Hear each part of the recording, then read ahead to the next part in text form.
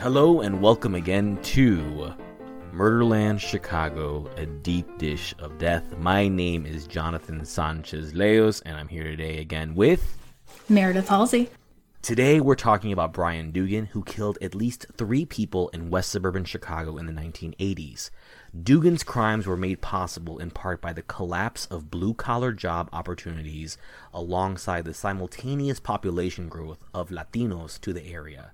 This combination of factors helped Dugan to fly under the radar, while xenophobia and racism focused the fear and blame on 2 innocent men, which resulted in decades of false imprisonment and the preventable rape and murder of at least 2 more of Dugan's victims. For those who might need them, content trigger warnings for this episode include the rape and murder of children and women, extreme cruelty to animals, wrongful convictions, and the death penalty. All right, so let's start with the beginning. Brian Dugan was born in New Hampshire in 1956. Now, there's a lot of family lore, and not all of it is corroborated, but we're going to go with the family lore and what we know, what we think we know to the best of our research. So, according to family lore, Dugan's mother went into labor at home, but the baby decided to come out before the doctor arrived. However, a nurse was already at the home, but instead of helping to deliver the child, the nurse actually pushed the crowning baby back inside his mother's body, then strapped the mom's legs together to wait for the doctor. Now, obviously, this is beyond awful, but we should also note that we're not sure how truthful this story is and that the story has been refuted by Dugan himself. Beyond that, family lore also indicates that as an infant, Dugan would bang his head against the crib and that he needed medication for severe headaches until his teen years. Could this have been related to a traumatic birth or potentially other abuse? We know that both parents were alcoholics and that all the children in the Dugan household later spoke out about the abuse they suffered as children, including being forced to sleep in their soiled bed sheets as punishment for wetting the bed, being force-fed hot sauce, being whipped, and being forced to hold matches until the children's fingers were burned. All of this is terrible. Jonathan, I don't know about you, but yeah, I got slapped around as a kid, but no matches, no force feeding. Yeah, the stories that come out from the Dugan household really sound atrocious. Adding to this one, of course, as you very well know, there was also an allegation that Dugan set fire to the family cat, and that he did this purposely. So when we're looking at that trifecta of serial killers and the ingredients necessary to make one, bedwetting, obviously, like you said before, that was the punishment that they all received for wetting the bed, and Brian Dugan was, according to family lore, a habitual bedwetter. Cruelty to animals, obviously the burning of the family cat, and all of this makes for the perfect recipe for a serial killer. But like you said before, Brian Dugan, who we can talk about a little bit later, but both you and I have had the dubious privilege of talking to him directly while he was in prison, and we will be talking a little bit more about that later. But he directly is contesting those claims and says that those never happened. But again, we don't know what to believe in this instance, but suffice it to say, something did happen, because Brian Dugan did not come out the most, what's the expression I'm looking for here? Well-adjusted? There you go. He did not come out the most well-adjusted individual. We have all these words for pathology, but I forgot the one word, which is when you don't have any pathologies. Well-adjusted, yes. All right, we'll fast forward about 11 years. So in 1967, Brian is 11 years old, and the Dugan family moves from New Hampshire to a place called Lisle, Illinois. So, what's Lisle? Lisle is a small commuter suburb located due west of Chicago. It's next to Naperville, but it's slightly less affluent than Naperville.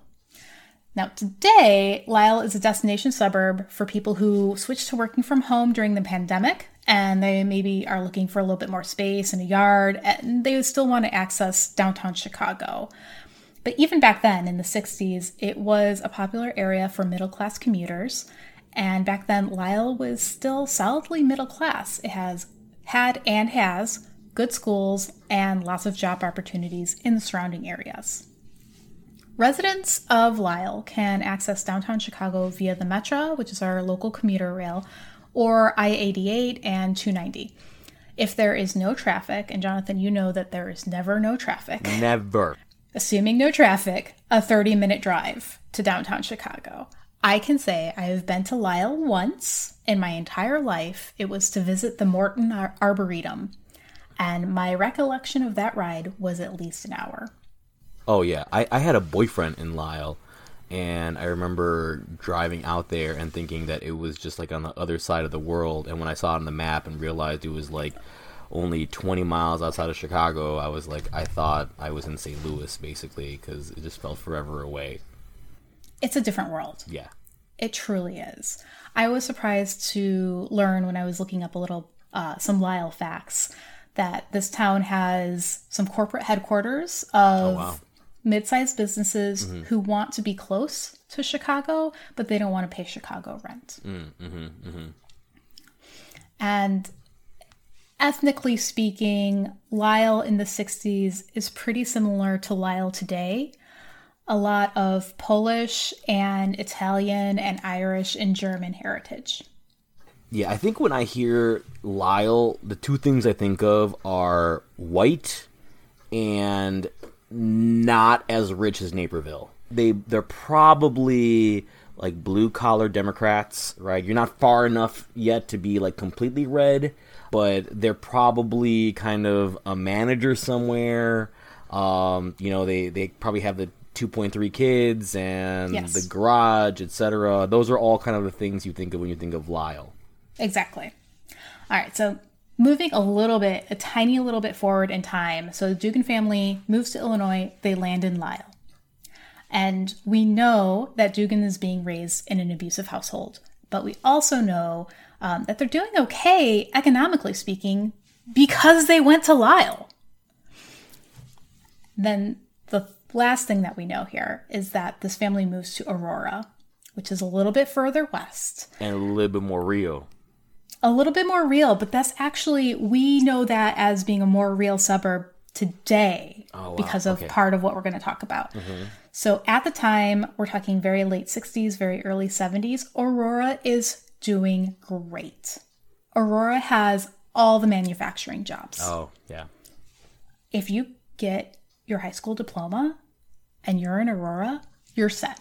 Get a job. It's fine. You can, if you want to have a baby when you're 20, go do it. You can afford that.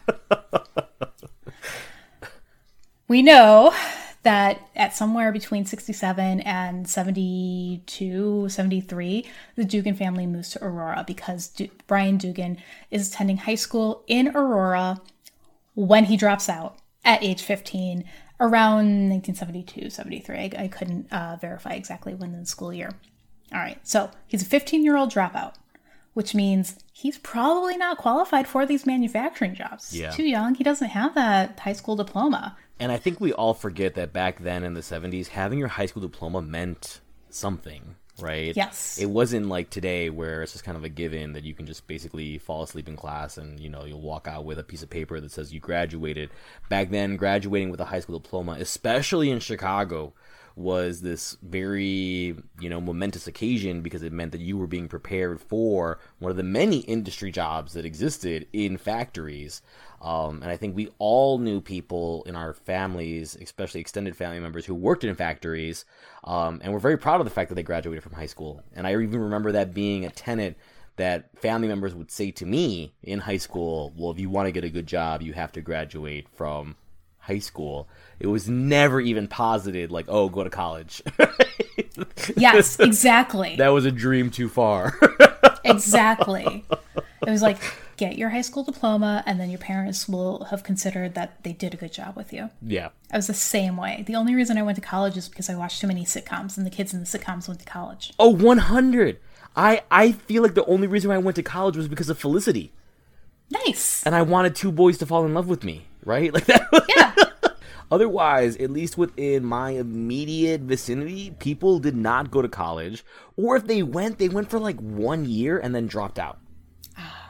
Yeah. And then told you, oh, college was, it's not really worth it, right? Right. Because they had a bad experience. Exactly, yeah. The place they went wasn't right for them. Yeah. All right, so here we are. It's the early 70s. Aurora still has lots of jobs. They are manufacturing jobs. It is blue collar, but it is still a good quality of life. You can thrive in Aurora.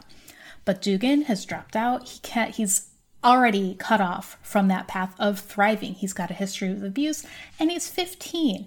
And what 15-year-old isn't pissed off about anything, right? And this is when Dugan starts getting caught committing burglary, doing drugs, and committing theft. And it's the first time that he gets caught trying to kidnap a 10-year-old girl. Obviously, it was just trying. The girl got away, but this happened at a Lyle train station. Now we get to the early 1980s. This is Chicagoland as depicted in the Blues Brothers. This is suburban malls. This is Illinois Nazis. This is a bunch of really boxy, ugly cars. Importantly, Ronald Reagan is the president and he is loving laissez-faire economics. Remember this. American manufacturing basically evaporates overnight. All of a sudden, all the best stuff is being made in Japan, and unemployment skyrockets in Aurora specifically. And really creates the Aurora that we know and don't love today. Exactly. Because you and I, we were growing up in the 80s, and Aurora is this place where you can't get a job and there's a bunch of crime because all of a sudden there's no work. Yeah, the bottom falls We've out. lived through this again in the pandemic. Yeah. Closer to home, in 1983 specifically, Harold Washington becomes Chicago's first black mayor. Return of the Jedi tops the box office, and Mike Ditka enters his second season as the Bears coach, heading towards fame and fortune.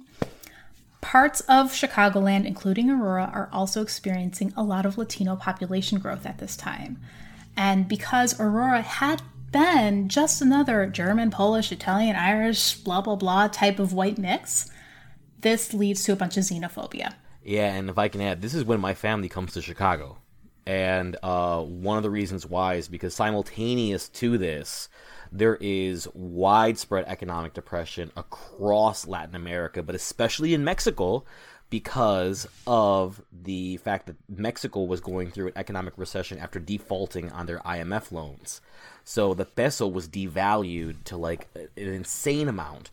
And a huge amount of Mexican families, mine included, came to the Chicagoland area looking for jobs because there was nothing in Mexico. And the middle class in Mexico was basically just completely erased within just the drop of a hat. So your family came in the 80s. Yeah.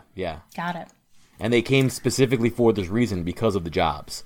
Because at that time, in Mexico, you see this across the board in Chicago, that a lot of Mexican families came, that wave of immigration came in the 80s. So Chicago, for those of you that don't know, is about 40% Latino. And of that 40%, the vast majority are Mexican. Many of those individuals came to Chicago in the 80s following this economic recession that happened in Mexico. And so my family is part of that. And we moved to Joliet, which similarly to Aurora was also a city that had, and we'll do a whole other conversation about Joliet. Awesome. What Joliet means. Yeah. But, Joliet, like Aurora, industrial city that in the 80s, bottom falls out. Reaganomics is here to stay. And, these really secure union jobs are evaporating, and in their place, there are these jobs that are highly volatile, not paid very well, but that because a lot of immigrants are fleeing situations that are much worse than what they're, facing in Chicago, are taking these jobs just to survive and keep their families afloat. And this is the Chicagoland where Dugan went on a spree of abductions, rapes, and murders throughout the western suburbs, and where innocent Latino men were blamed and convicted for at least one of those attacks, while Dugan continued to terrorize the community with impunity. Yeah. And so we'll start on the timeline here. Because of this, the the huge implications of the story, we are planning on doing this as a two-parter. Two parts! Two-part special! Basically because this story, like we said before, and the reason why we're doing this podcast is because we are not talking about these murders within a vacuum. We're talking about them as they relate to these larger social issues, how they are reflections of what is concurrently happening in Chicago at that time. And as Meredith, very, very well put forward, this is a very different Chicago, and Brian Dugan is operating within a social structure that is allowing him to be able to act with impunity. Had he been operating in any other decade, I would doubt that he would have been as successful as he was able to. But because of this huge transition that's happening as a result of the ethnic demographics of the Chicagoland area at the time and the economic changes, he is able to get away with it. So going back to the very beginning, if we're going through his crimes, the first one that we have on record, February 25th, 1983, Dugan kidnaps a 10-year-old girl from her home in Naperville, rapes, and kills her. And this is Naperville. This is the well-to-do then and still well-to-do enclave of white wealth now. Terrifying. She was homesick. They let her be home alone because she's 10 and she's got a cold. It's no big deal. And then this happens. Yeah, and I think that we all in Chicago remember the picture of Janine because this was huge news. Naperville was a well-to-do community. Things like this did not happen in Naperville. You moved to Naperville to avoid these things because the story was that these things happened all the time in Chicago. So for this to happen, it was definitely a rupture of that social contract of trust that people bought into by moving to the suburbs. Police needed to find somebody right away. The pressure was on. And on March 9th, 1984, they indict 3 men for Janine's murder. Those men were Rolando Cruz, Alejandro Hernandez, and Stephen Buckley. At this time, these men are under suspicion and being arrested. Dugan remains free and continues to attack girls and women. Yeah. And, like you said, they were under such pressure because of where this was that if you just look at the dates, February 25th to March 9th, the vast majority of murders in Chicago go unsolved. And they were able to successfully indict 3 men within the course of 10 days, showing that the pressure from the public to find someone to blame for this was huge. And like we said, as a result of this, Dugan is free. And so on June 15th, 1984, Dugan, realizing that he got away with it, abducts a 27-year-old woman, rapes, and kills her. With impunity. Because the next thing on our timeline, several months later, February 22nd, 1985, Cruz and Hernandez are convicted of Janine's murder, and they're sentenced to death. Dugan is still free, and he continues to attack girls and women. Yeah, and I think that one of the big lessons here is that racism really kills Dugan's 27-year-old victim, whose name is Donna, because as a result of the fact that racism led them to this indictment of 3 innocent men, they were unable to find the pattern that was ultimately being expressed by Brian Dugan's crimes. So, on June 2nd, 1985, Dugan kidnaps, rapes, and kills a 7-year-old girl by the name of Melissa. She was riding on her bike with a friend when Dugan drove up and grabbed her. As we see, Dugan is now acting more and more recklessly, his acts are becoming much more bold, because after 2 killings, he is still free at this point. The friend, however, was able to get away. Melissa was riding bikes with a friend, as we remember, and that friend was able to successfully get away, leading us to the next major point on the timeline. June 3rd, 1985. That's the next day. He's arrested. Dugan is finally arrested for an unrelated rape and as a suspect in Melissa's murder. So we know that he's been active. People are pointing the finger and saying, that's the guy who attacked me. Yeah.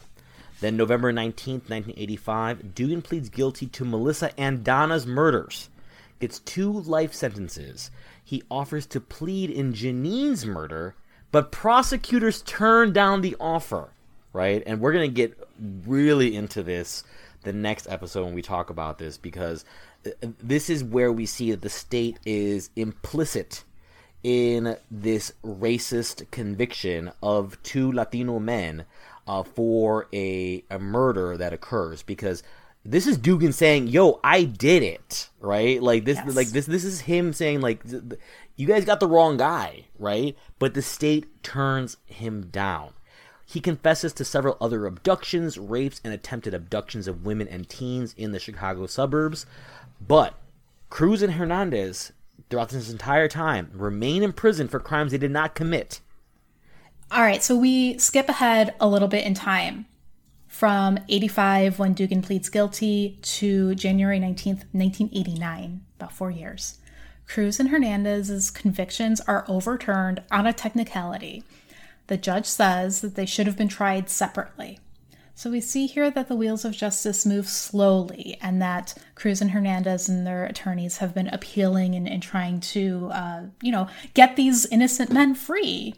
So this is another slow crank on that wheel. Mm-hmm. In 1990, Cruz is convicted again and sentenced to death again. We get to 1991. Hernandez is also convicted again. 1995, the convictions are overturned again. Cruz is tried a 3rd time, and this time he is acquitted.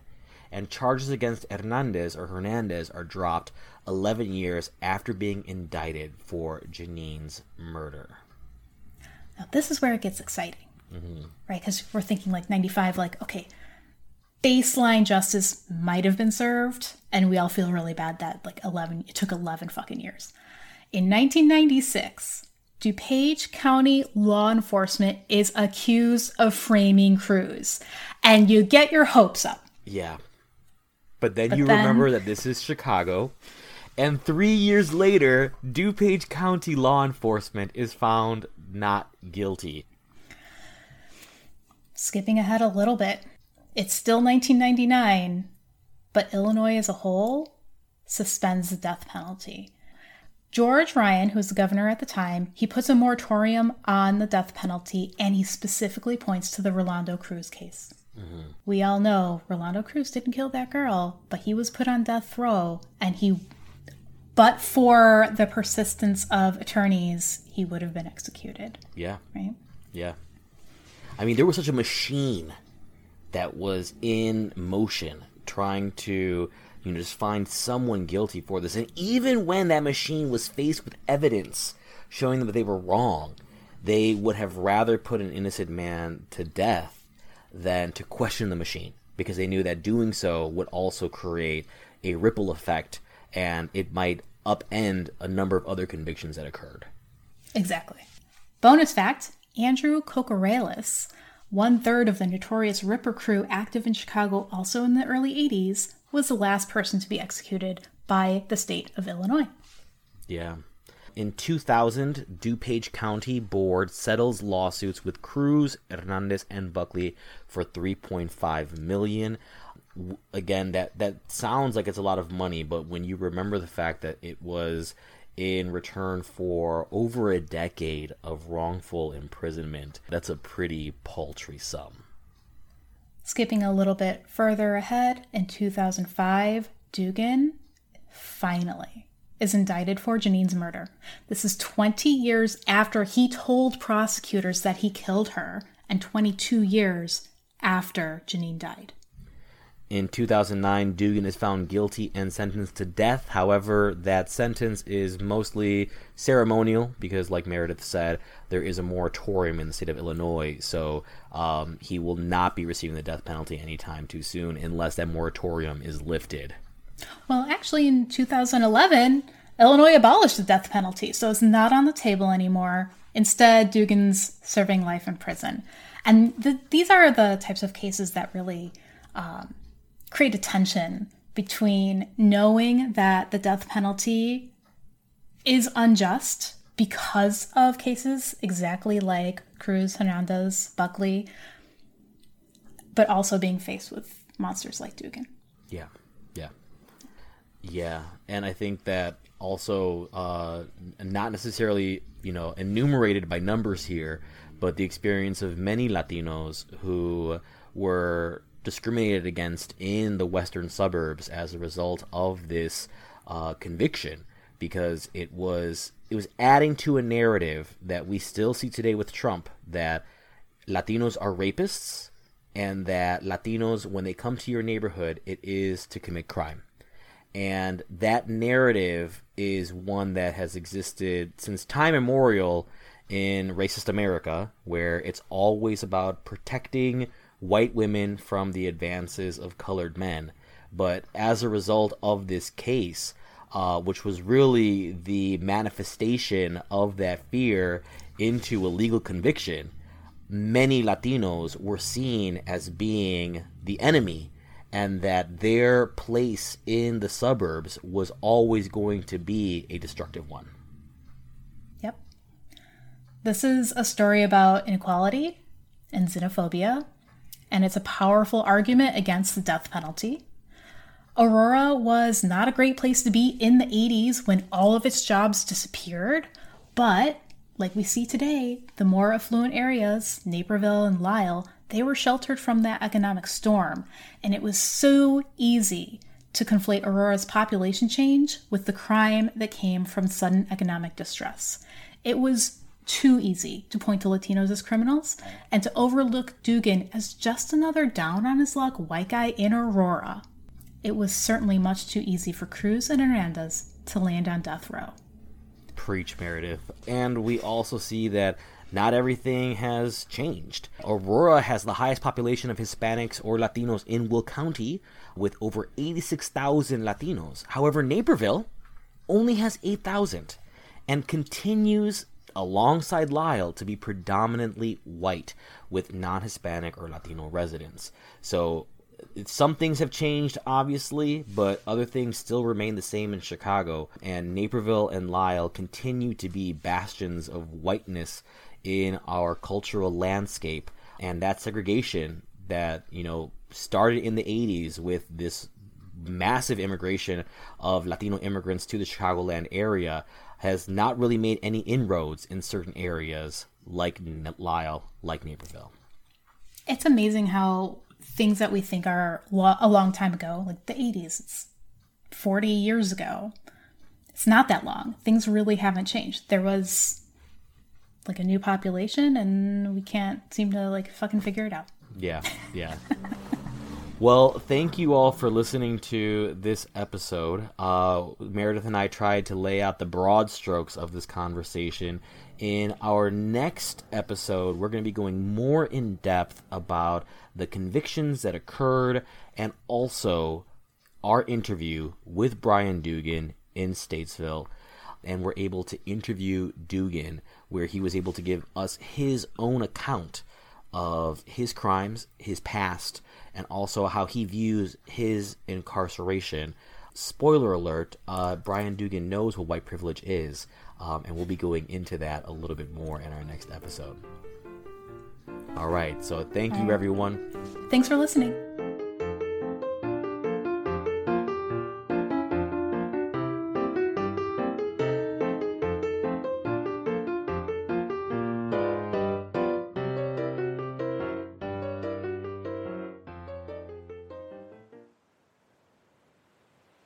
Murderland Chicago, A Deep Dish of Death was created and produced by us, Jonathan Sanchez-Leos and Meredith Halsey.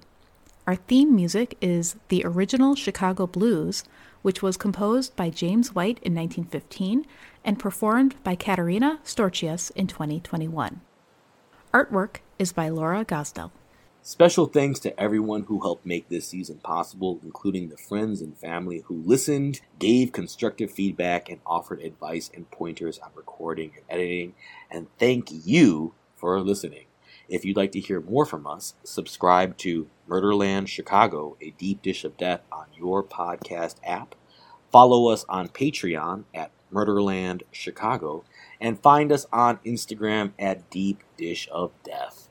Throughout the making of this podcast, we did quite a bit of research to ensure that the information we are sharing is accurate, But we know that sometimes information sources contain errors, and we accept that, in conversation, we may have introduced errors to the stories.